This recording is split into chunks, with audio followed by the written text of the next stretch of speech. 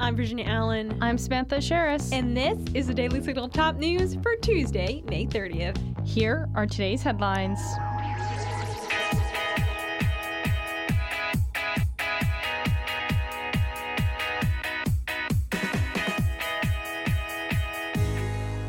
Republican Representative Scott Perry of Pennsylvania, the chairman of the conservative House Freedom Caucus, said today that the debt ceiling deal brokered by President Joe Biden and House Speaker Kevin McCarthy fails completely. Take a listen. We're here to let you and the American people know that Speaker McCarthy had a mandate from the American people, negotiated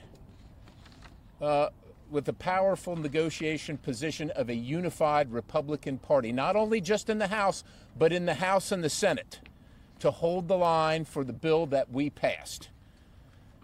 This deal that we've heard about totally fails to deliver on all of it. Biden and McCarthy reached a deal on the debt ceiling on Saturday. The 99-page bill, known as the Fiscal Responsibility Act of 2023, aims to rescind roughly $30 billion of unspent COVID-19 relief funds and completely fund veteran medical care at the levels in the president's proposed budget for 2024. According to the Associated Press, the bill also ends the student loan repayment pause in late August. The House of Representatives is expected to vote on the legislation on Wednesday. CNN reports that the bill also aims to suspend the U.S. debt limit until January 1st of 2025, keep non-defense spending relatively flat in fiscal year 2024, increase non-defense spending by 1% in fiscal year 2025, and accelerate the completion of a natural gas pipeline in West Virginia known as the Mount Valley Pipeline. Joining us to further discuss the bill is Ryan Walker, the Vice President of Heritage Action, which is the grassroots arm of the Heritage Foundation. Ryan, thanks so much for joining us. Thank you for having me. So first and foremost, what are your thoughts on this bill? Yeah, I think it's, listen, this has been a quite the process in the House. As we saw a month or so ago, Republicans in the House passed the Limit Save Grow Act, which was to date the largest piece of legislation addressing the debt and deficit that we've seen cross the House floor and supported by the Republican conference. The deal that we have at hand in front of us, though, is significantly less than the Limit Save Grow Act and does not adhere to the three requirements that Heritage Foundation and Heritage Action laid out in January as we saw this debate coming to the House and members starting to listen to the debates on policy and what should or should not be included. And the deal that we have in front of us, unfortunately, it just doesn't meet those requirements that we laid out in January. Now, we are expecting a vote on this legislation tomorrow. Based on what you've been hearing, do you think it's likely to pass in the House? I think so. Listen, I think the numbers are a big question. There is discussion that Republicans are looking to get around 140 votes from their conference.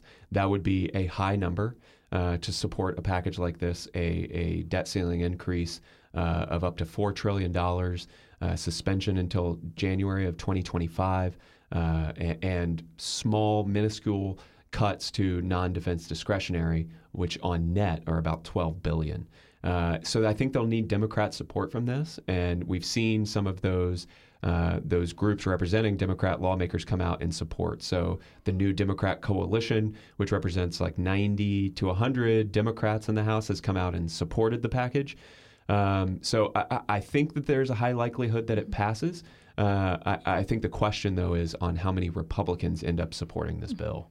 From the Republican perspective, what changes do you think need to be made in order for them to get on board, for those who are against the legislation as it is standing now? Yeah, great question.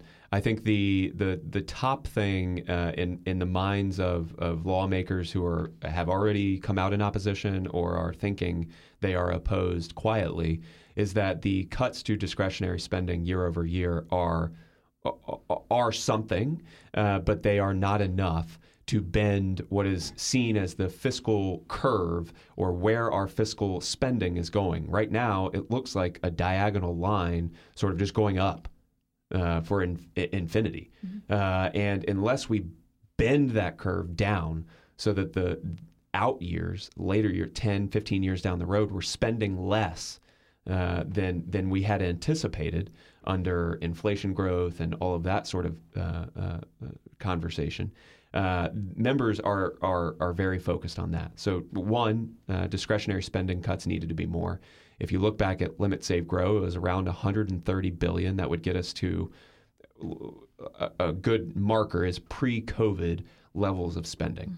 And this bill, I think you could argue, only gets at that question with about $12 billion in cuts. So that's number one, more discretionary cuts.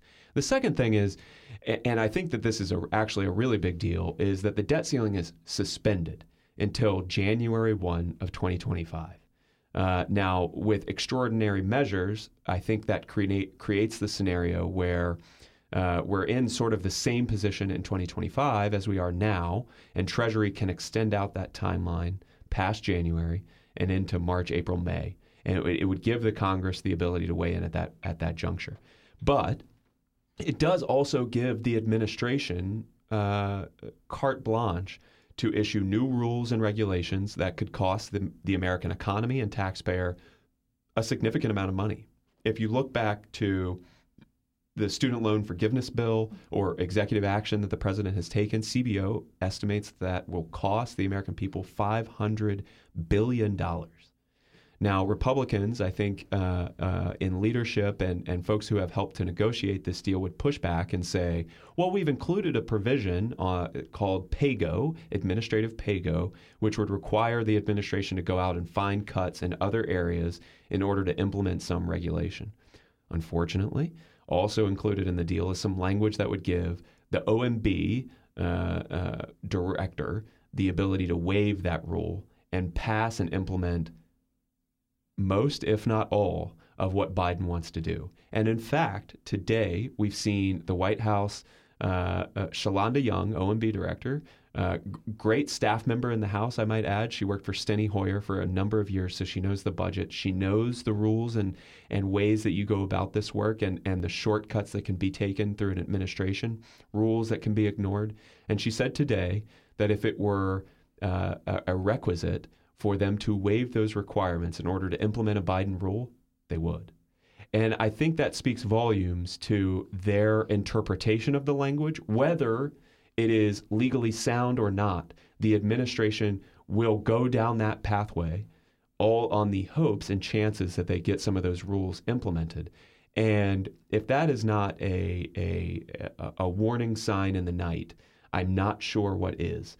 And we've seen this administration use, as Obama described, the pen and the phone to implement all sorts of rules and regulations. They've relaxed SNAP work requirements, SNAP beneficiaries.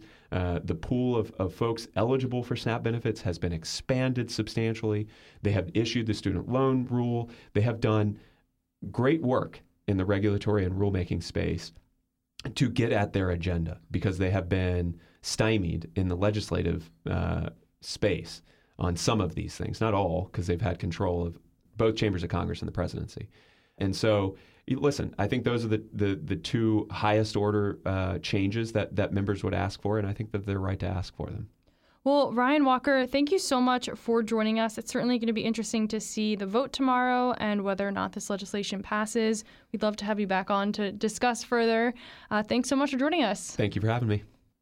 In other McCarthy-related news, the Speaker said on Fox News this morning that he'll move to hold FBI Director Christopher Wray in contempt if he doesn't provide a document subpoenaed by the House Oversight and Accountability Committee. Our colleague Fred Lucas reports that House Oversight and Accountability Chairman James Comer of Kentucky subpoenaed the FBI for information about the alleged arrangement involving an exchange of money for a policy decision between a foreign national and Biden while serving as vice president under President Barack Obama. But the FBI missed an initial deadline and is about to miss a subsequent deadline. Let's take a listen to what McCarthy had to say on Fox and Friends. Comer subpoenaed the document that he's requested. We have jurisdiction over the FBI, which they seem to act like we do not. I personally called Director Wray and told him he needs to send that document. Today is the deadline. So let me not just tell you, let me tell Director Christopher Wray right here, right now. If he misses the deadline today, I am prepared to move contempt charges in Congress against him. We have jurisdiction over this. He can send us that document. We have the right to look at that, Republicans and Democrats alike in that committee. And if he does not follow through with the law, we will move contempt charges against Christopher Wray and the FBI. Wray is reportedly planning a phone call with Comer on Wednesday. That's one day after the May 30th deadline given to the FBI before a contempt citation. An FBI whistleblower first approached the office of Iowa Republican Senator Chuck Grassley about an FD 1023 form that details the information. Grassley, the co-chairman of the Senate Whistleblower Protection Caucus, forwarded the information to Comer, whose committee in the House majority has subpoena power. The Carter Center announced on Tuesday that the former First Lady, Rosalynn Carter, has dementia. The Carter Center says that Carter, who is 95, continues to live happily at home with her husband, enjoying spring in Plains and visits with loved ones. The center adds 1 in 10 older Americans have dementia, a condition that affects overall mental health. We recognize, as she did more than half a century ago, that stigma is often a barrier that keeps individuals and their families from seeking and getting much-needed support. We hope sharing our family's news will increase important conversations at kitchen tables and in doctors' offices around the country. Former President Jimmy Carter, who is 98 and the longest living president, began receiving hospice care at his home in Georgia in February. And with that, that's going to be it for today's episode. Thanks for joining us here on the Daily Signal's Top News. If you haven't gotten a chance, be sure to check out our morning show right here in this podcast feed, where we interview lawmakers, experts, and leading conservative voices. Join us tomorrow morning for the Daily Signal interview edition. Tyler O'Neill is sitting down with a Christian former professor who almost got fired for ostensibly creating a suicidal environment for LGBT students in the classroom, is now running an organization dedicated to helping college students maintain their faith in a hostile environment. Also, make sure you subscribe to the Daily Signal wherever you get your podcasts and help us reach even more listeners by leaving a 5-star rating and review. We read and appreciate all of your feedback. Once again, thanks for joining us today. Have a wonderful evening. We'll see you right back here tomorrow morning. The Daily Signal podcast is brought to you by more than 500,000 members of the Heritage Foundation. Executive producers are Rob Bluey and Kate Trinko. Producers are Virginia Allen and Samantha Asheris. Sound design by Lauren Evans, Mark Guiney, and John Pop. To learn more, please visit dailysignal.com.